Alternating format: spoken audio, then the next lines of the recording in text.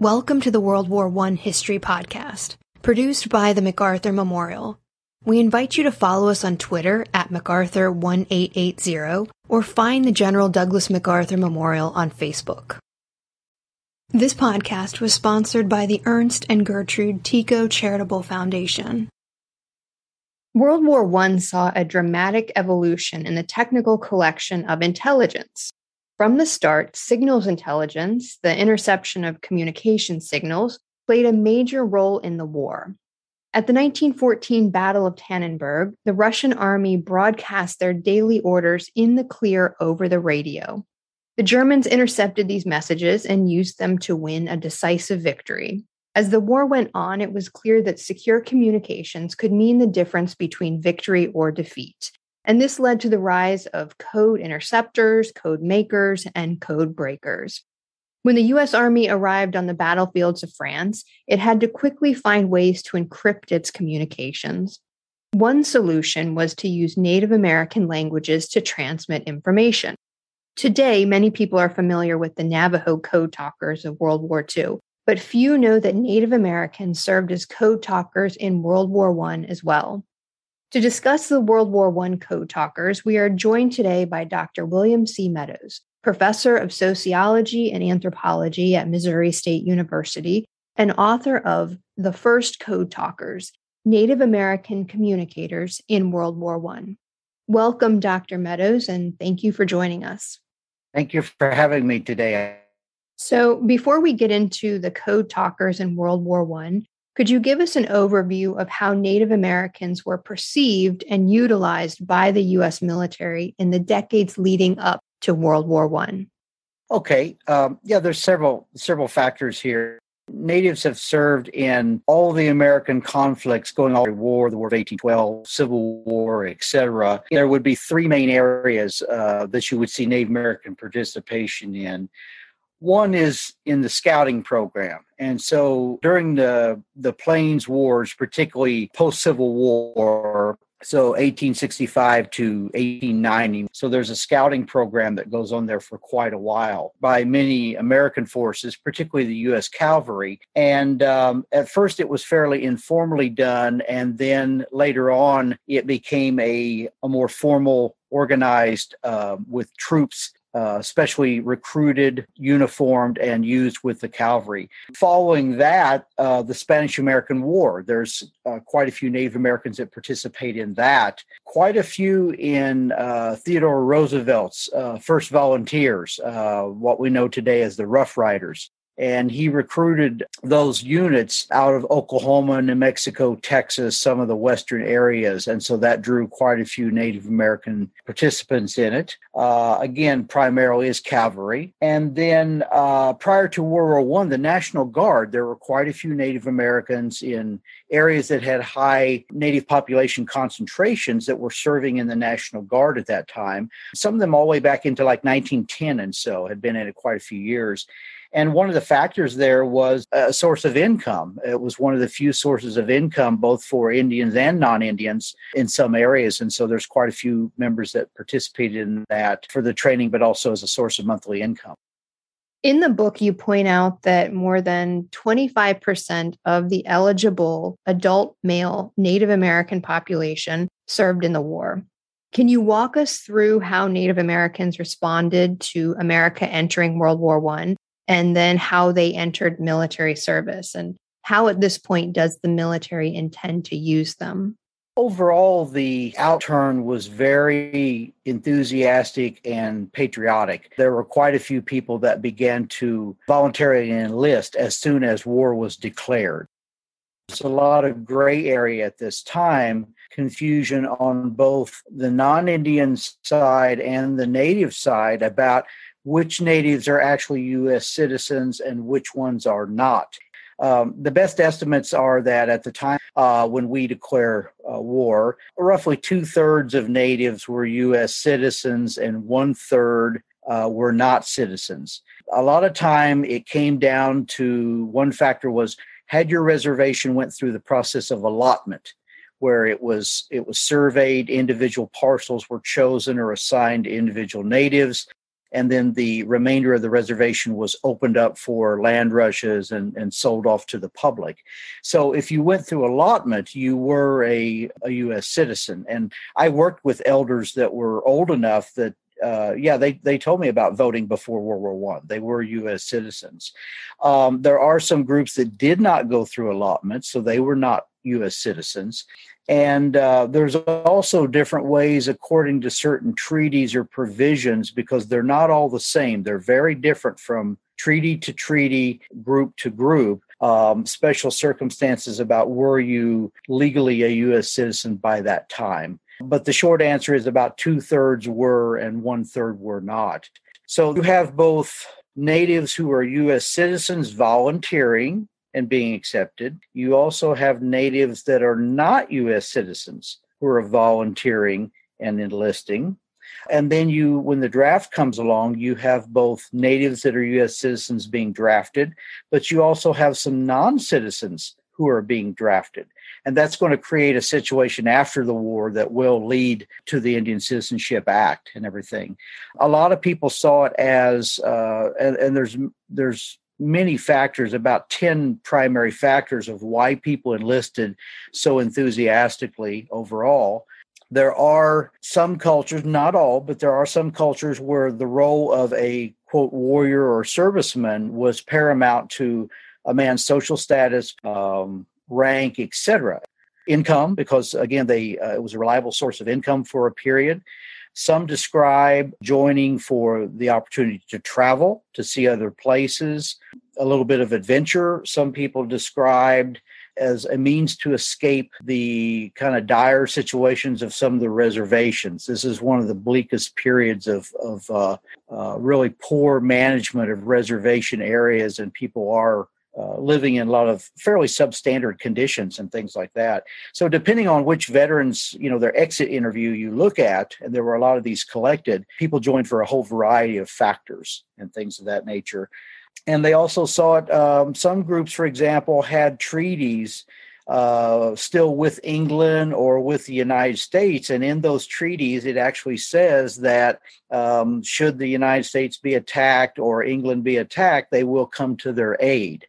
And so some tribes looked at it as this is honoring their word, that they had given in earlier treaties and doing that. And the same applies to Canada. You had a lot of Canadian Indians serving even prior to the American Indians getting involved in everything.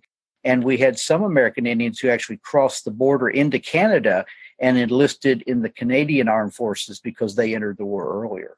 So there are some people that did have issues with being drafted that were not citizens, and tested those cases, and they should have been questioned, But overall, there was widespread support among the enlistees, but also the communities and everything. So how did the military intend to use them and everything? So for the most part, there was a question that came up: should we induct natives in all Indian units as having all Indian or unique units? And there were both natives that requested that. There are also some American military commanders and politicians that requested that. That was not approved. However, and the reason behind that is the idea is to mix them in amongst other American soldiers of different backgrounds and let them, commingle and absorb that culture. But in some areas like Oklahoma, in Montana, in parts of the West, where you had very large percentages of native population in that local area, you did end up with some units sometimes that were primarily native. And so, for example, in the 36th Division, which is where the Choctaw Code Talkers will come into play later, the southeast corner of Oklahoma was predominantly native. So you do have some companies. One company was completely native, with the exception of a few officers when it started. And there are other companies that had very high percentages. The same way with Western Oklahoma that ended up in the 90th Division. So you did have pockets like that that worked, but officially the program was not designed to have all ethnic units of any type. And from the start, their implementation was just going to be as regular soldiers. So they went through the same kind of basic training, nothing unusual in that circumstance. However, once they deployed to France and got over near the combat, there was a lot of them that were being used in particular situations, particularly as scouts.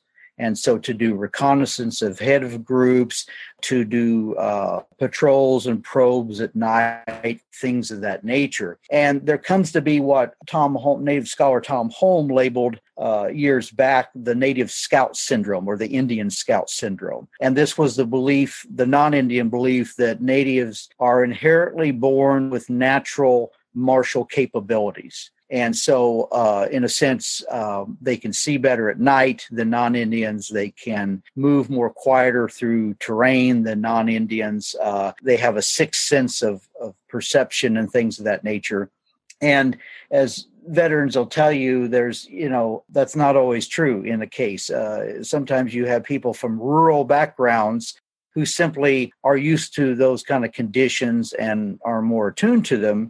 And you have people from urban backgrounds that are not sometimes.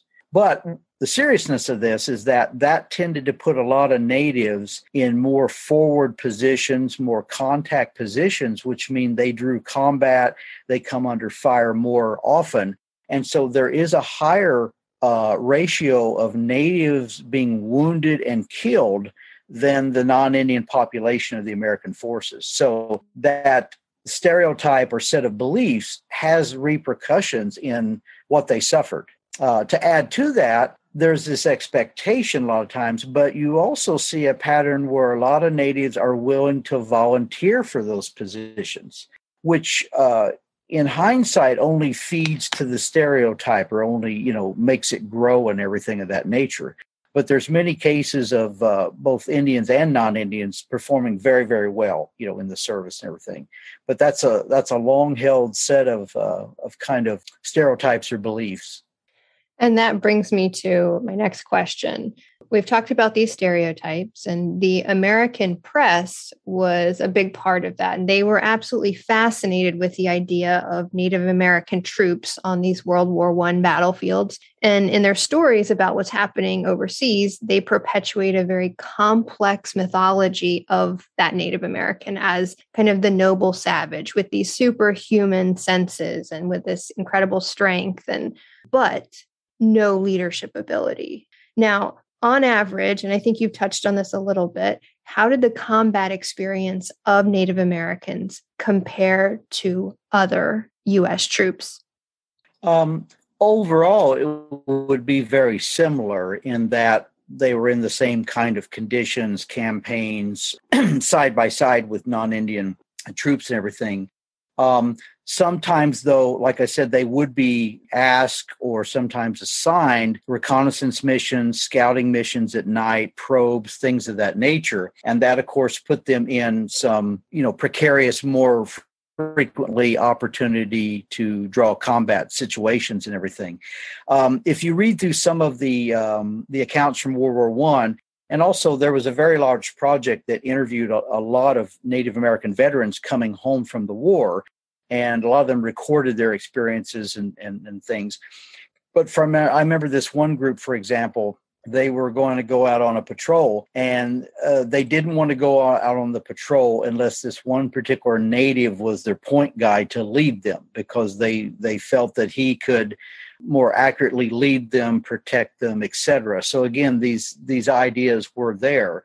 One of the things that we find that's a little different here is that the military commanders in World War I, over and over again, many, many accounts, but they report about how the native soldiers just simply, whatever they're asked to do, they take it up and do it. They don't argue about it. They don't try to get out of it. They're very willing, to serve. In other words, they don't complain a lot. And that was something that the officers really appreciated, was you could give them any task and they would do their absolute best and usually achieve it and everything of that nature.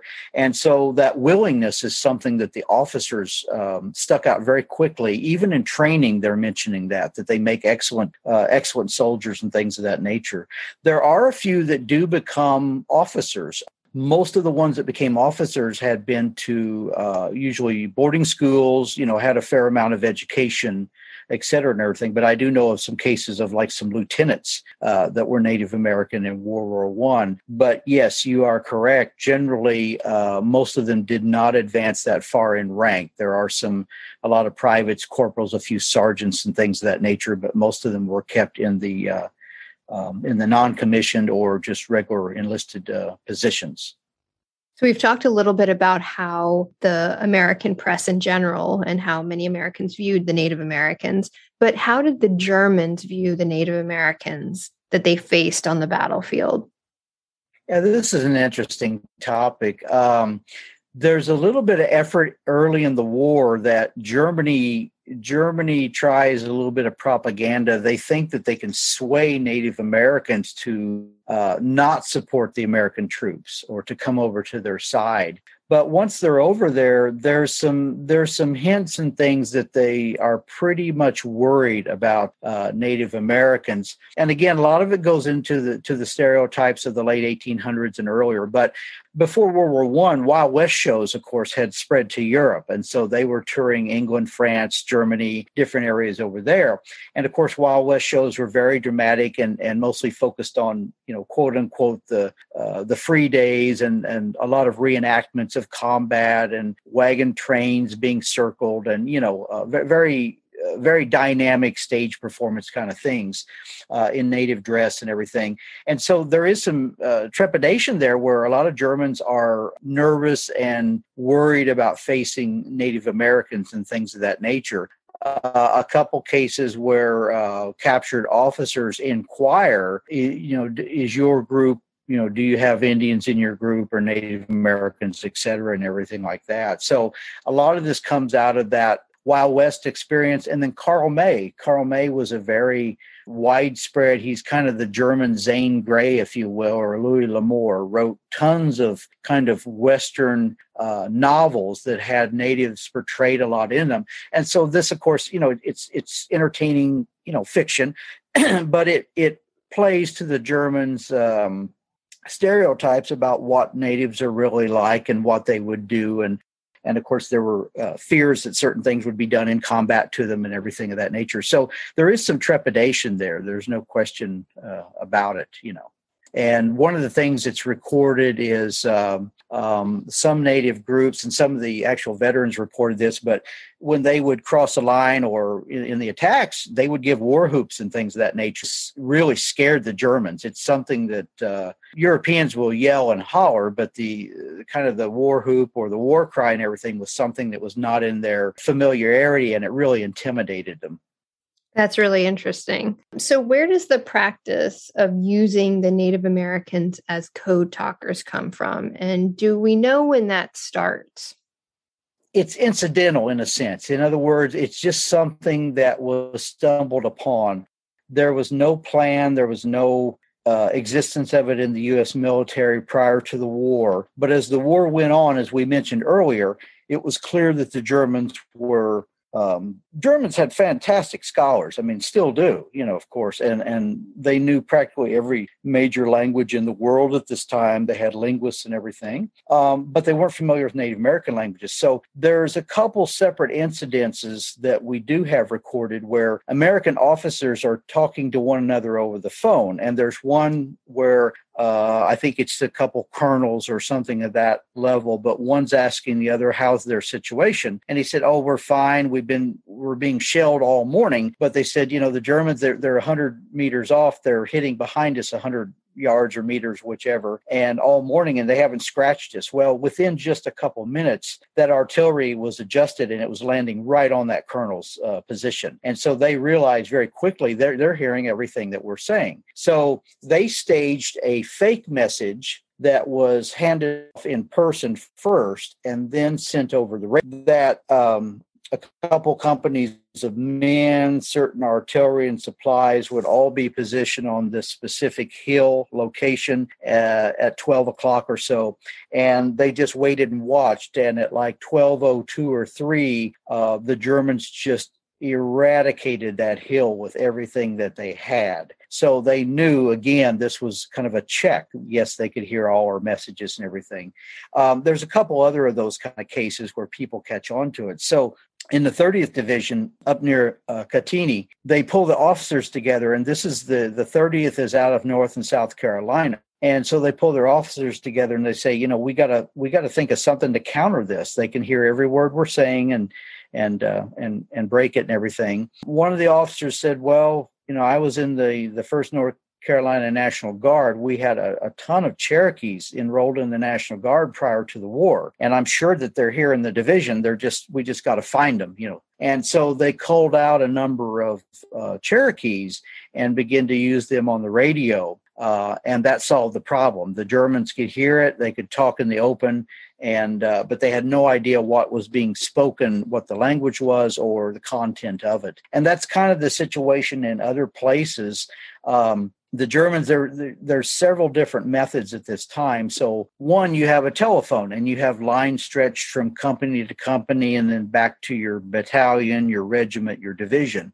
Well, anywhere that a German can get up to that wire and clip onto it, it just becomes a party line, like an old telephone system. You just pick up and listen. And we could do the same thing to them.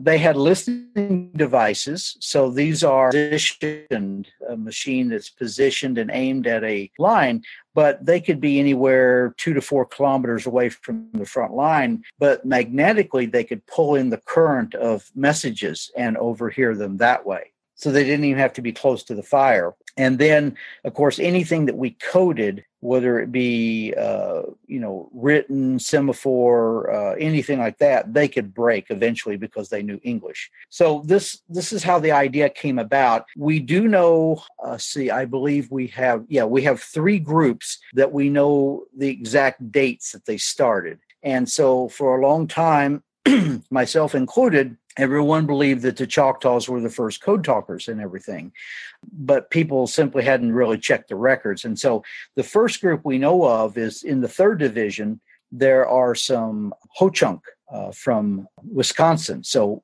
most people would know them as Winnebago in the popular name, but Ho-Chunk. And 2 of them they're actually brothers-in-law who enlisted together. They are put on the radio, and they are used to send messages at like Chateau Thierry and some of those battles in June and July of 1918. Later in October, we have the date of when the Cherokee first started being used in the 30th Division near Cantini.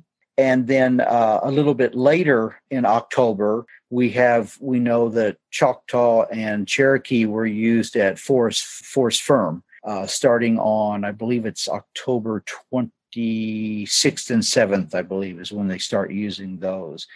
Now, there are some other groups, but we simply don't have anything that records the date of when they started.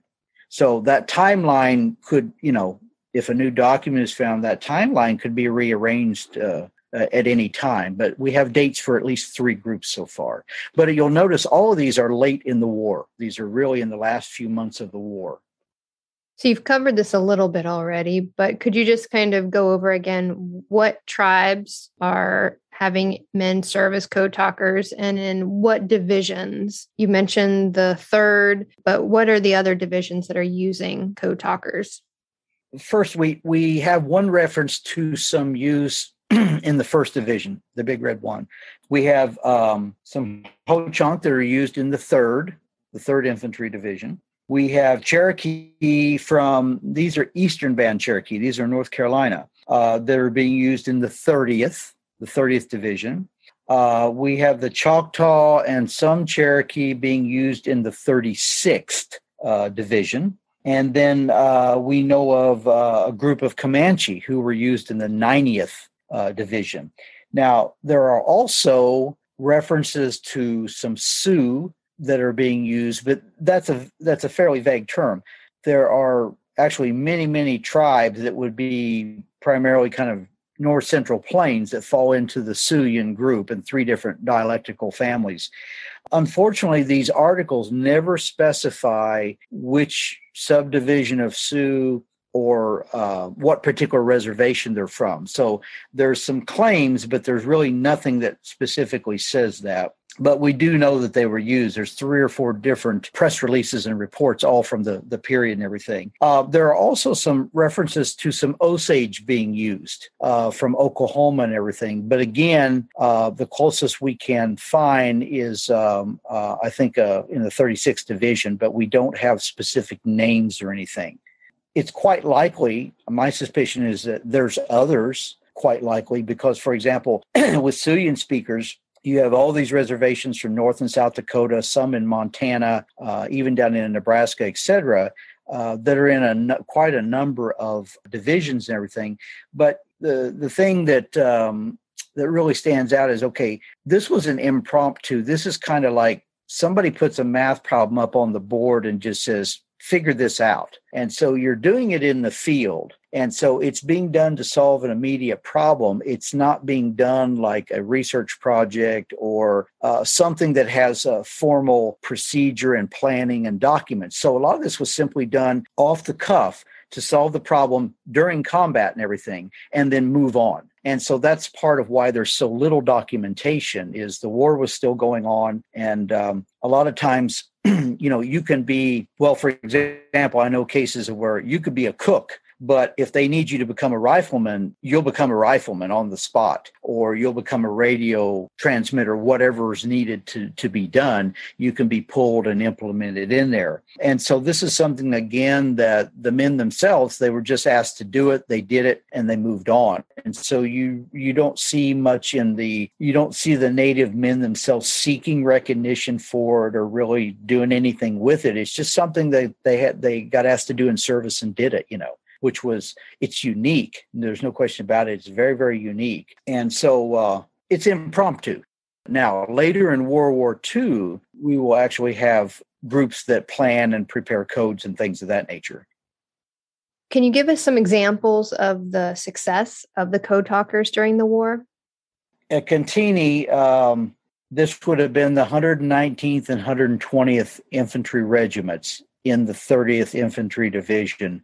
They had really just kind of stumbled against a stalemate there for a little bit. And anything that they tried to do, the Germans just adjusted and countered it and everything. And so this is one of those situations where they realize then that they are listening in, and they round up a number of Cherokee. Now, again, you have to realize these are probably mostly privates and maybe a few corporals that they're pulling together to do these things. So there's no effort to record this. This is just, we have a problem, we're going to solve it, But as soon as they start implementing those Cherokees, their advance picks up, they're having less resistance, less trouble, etc. So there's a clear sign there that their communications are not being broken anymore. At Forest Firm, which is one of the really well-documented cases, Forest Firm was a small peninsula along the Ain River. The Germans had retreated across the river except for this salient or this peninsula that stuck out. It had high elevation on it. So from that high elevation, you could control the plane approaching it. You could also counter across the river on both sides of you. And so until that position could be taken, the Americans couldn't advance across that section, too defensible. So the French tried twice to assault this position and were repelled with heavy losses both times and everything. The 36th Division was brought in and assigned to take this. And this is where the idea comes in. The officer that picked the men and got them together wrote some of this down in his letters and things. He got a call from the signal battalion, and with their request, find me 8 of our Indian soldiers who speak the same language, speak it very fluently, but also very fluent in English, because you got to be able to understand both and everything. So he picked 8. Most of them all had been to Indian boarding school in Choctaw country, so they were fine English speakers and they spoke their language fluently. And so they divided them out and sent their messages. So they started sending messages in Choctaw and actually started preparing this the day before. They had scouts kind of, if you will, intrude or sneak up towards the front lines, but stay secreted and everything, individual scouts. They had messages in Choctaw going on back here in their main lines, and they got everybody positioned. They sent out the messages, etc. They were going to have an artillery bombardment the next day, and then they would go over the top and they would rush and they would run right behind the artillery, which is a little dangerous. You have to have your timing just perfect. The artillery barrage would force the Germans to go underground and stay in their dugouts and their entrenchments in order to survive. And then as soon as the artillery stopped, the American troops would be right on top of them. And so they sent all this out in Choctaw. It was timed. It went off without a hitch. And they completely caught the Germans unaware. They killed somewhere close to 300, captured a couple hundred of the German pocket there. The Americans only lost 14 soldiers.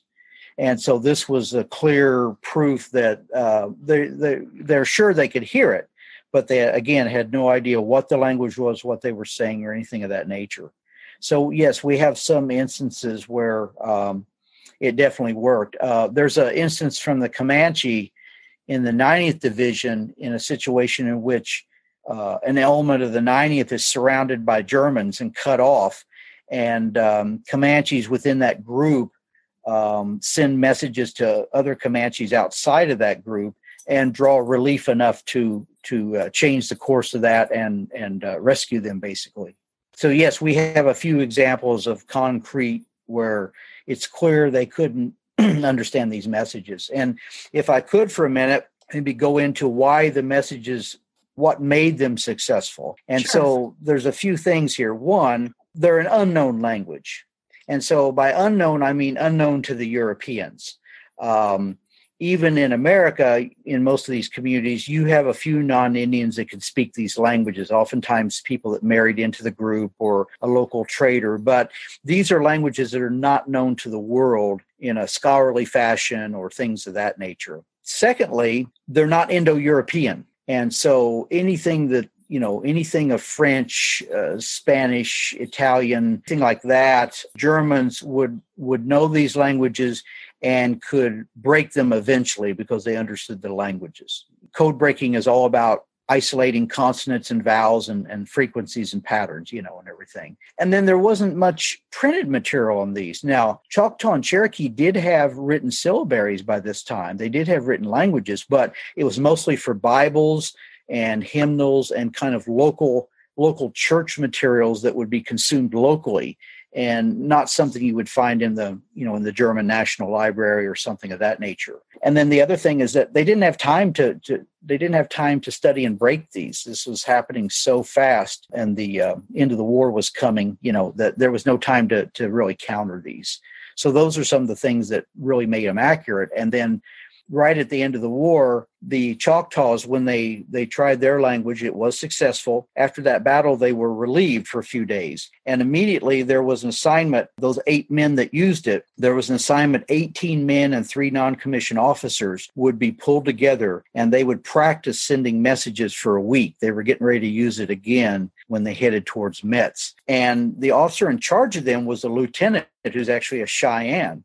They don't list who the 18 men were and the 3 officers, but they practiced for a week, and they actually created code words for things that were difficult to say. Some American military concepts were not really present in the Choctaw language. So they created actual code words, had them written down, had them memorized, etc. They finished their training on November 10th of 1918. So we all know what happens the next day. The armistice is signed. So they're the first case we know of actually creating code words, standardized words made up to use for messages, but the war ended before they got back in and used them again.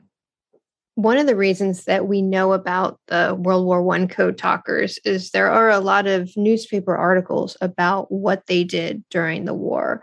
You have newspapers openly sharing how these code talkers fooled the Germans. Why was this not kept secret? Good question. I think again, several factors. One, this was so informally and impromptu of an activity that it was just to solve the problem at hand and everything. The war ended very, very quickly after these started. So everyone's focus, I think, immediately was about, being thankful for surviving it, getting back home. A lot of these guys didn't get to go home until the middle of 1919. They didn't hit American soil, some of them until June in 1919. The other thing is that, if you recall, this was the war to end all wars. So I think the average person didn't anticipate there would be another one. And of course, it takes, reflection and time to work all these out. But I think a lot of people didn't think that, well, we'll need this again. It was just some of the officers and people describe it as, they say, what a slick trick. Look what we pulled on the Germans, etc. So it was seen as something that worked, and people were just moving on. But there was no effort to secrete these. And that's another one of the big popular myths, is that the minute you say code, everybody automatically means, well, it has to be kept secret. You can't talk about it. You can't share it, etc. But Colonel Bloor, for example, was asked by the Army. Lieutenant John Eddy started this project late in the war, right at the end of the war, to record the experiences of American Indians and to do a lot of interviews with them and things. And he also wrote to their officers in units and asked them about the Indians' performance and all kinds of different topics, stress under conflict, things, how they get along with other soldiers, what's their ability of scouting, riflemen, etc. And Colonel Bloor wrote up the most detailed letter describing how this come about, how he used them, etc. And it was actually published in Flasny in France in February of 1919. So they hadn't even left yet. And it was published in a French newspaper. And then just a few days later, it was ran in several newspapers in America and everything. And then when the men start coming home, there's, again, articles. But if you look closely at the articles, it's almost all from their officers. It's not from the code talkers themselves. It's from their captains, their colonels, their majors, different people, even a two-star general, I think the 36th, gave a speech in Texas where he's very clearly explaining what they did, how they used them. And again, it just wasn't really looked at as something. In hindsight, yes, of course, we shouldn't have talked about it, but it was all over the place. The articles name the units, they tell what division, they tell what tribe, etc. So there was a fair amount of information put out there and everything. But yeah, it was very widely broadcast. And I don't know how extensively in France, but I do know that one initial report. So that it's likely that there were other accounts in European papers that I'm unaware of. And the interesting thing is, though, that even though that information was out there, it doesn't appear that the Japanese came across that and thought about that in World War II, or did they?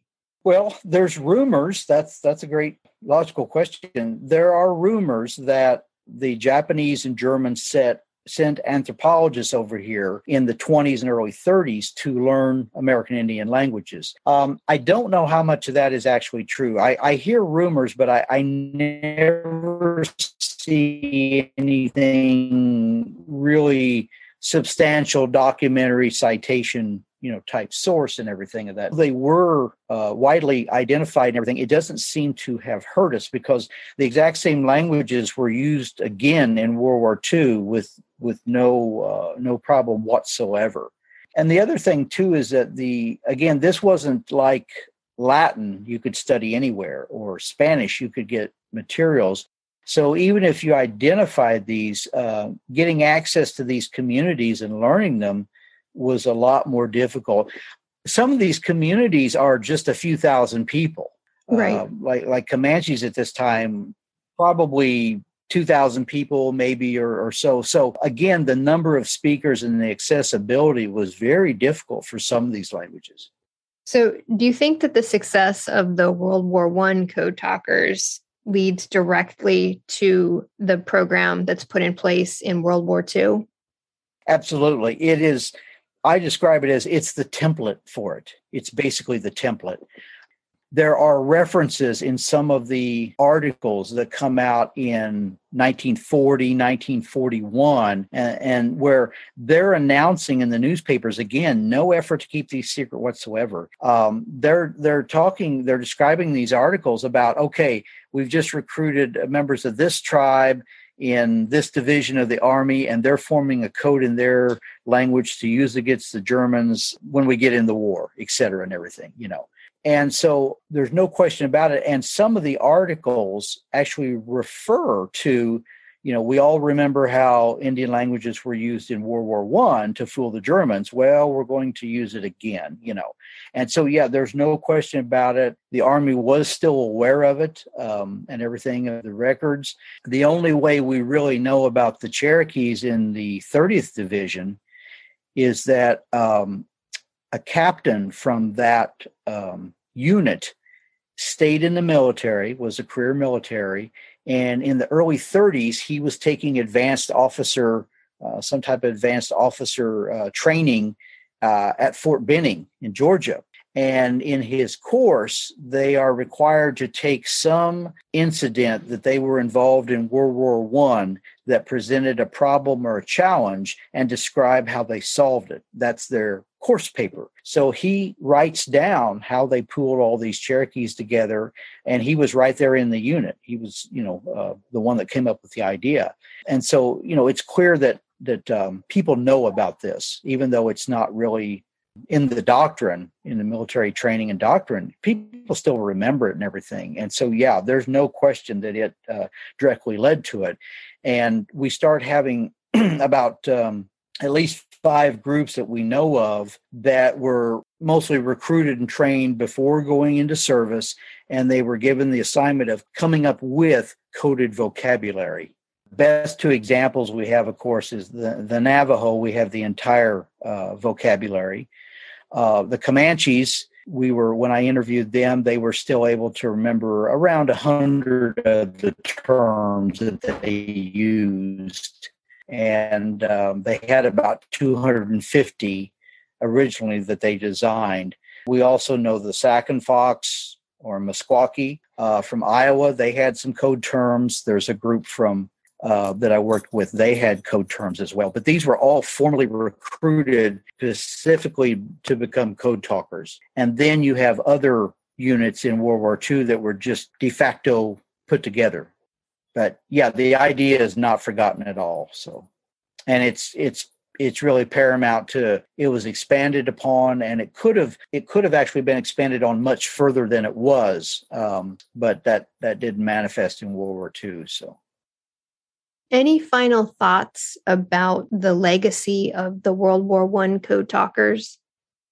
One of the first things is the uniqueness of it, and I say that kind of in 2 ways. One, it's unique, this idea of using native languages, to send messages that can't. The other aspect of that, though, is that these men, both World War I and II, were products of the Indian boarding school era. And so they went through schools where they were prohibited from speaking their language, discouraged in every way about maintaining tribal culture and things of that nature. And so for them, one, to be resilient enough to hang on to these in that type of, situations and everything. And then 2, to be gracious enough to share them with everybody. I think that's just absolutely amazing, out of a government system that has tried to completely eradicate them. And now they find them, valuable. But the military didn't have the same objectives and everything necessarily as the Bureau of Indian Affairs and the missionaries, So that's a really unique aspect of it. The other, I think, is the value of languages. America for a long time has not stressed. I remember when I went to high school, you couldn't even take a second language until high school. But we realize now the more languages somebody knows, what a skill, what a valuable asset is. Thank you, Dr. Meadows, for joining us today and talking to us about the World War I code talkers. Thank you very much for having me. It's been a pleasure, and I hope for those that get a chance to see the book that they will enjoy it and find it worthwhile. Thank you for listening. If you have questions, suggestions, or comments, we want to hear from you. You can find us on Twitter at MacArthur1880, on Facebook as the General Douglas MacArthur Memorial, or you can email MacArthurMemorial@norfolk.gov.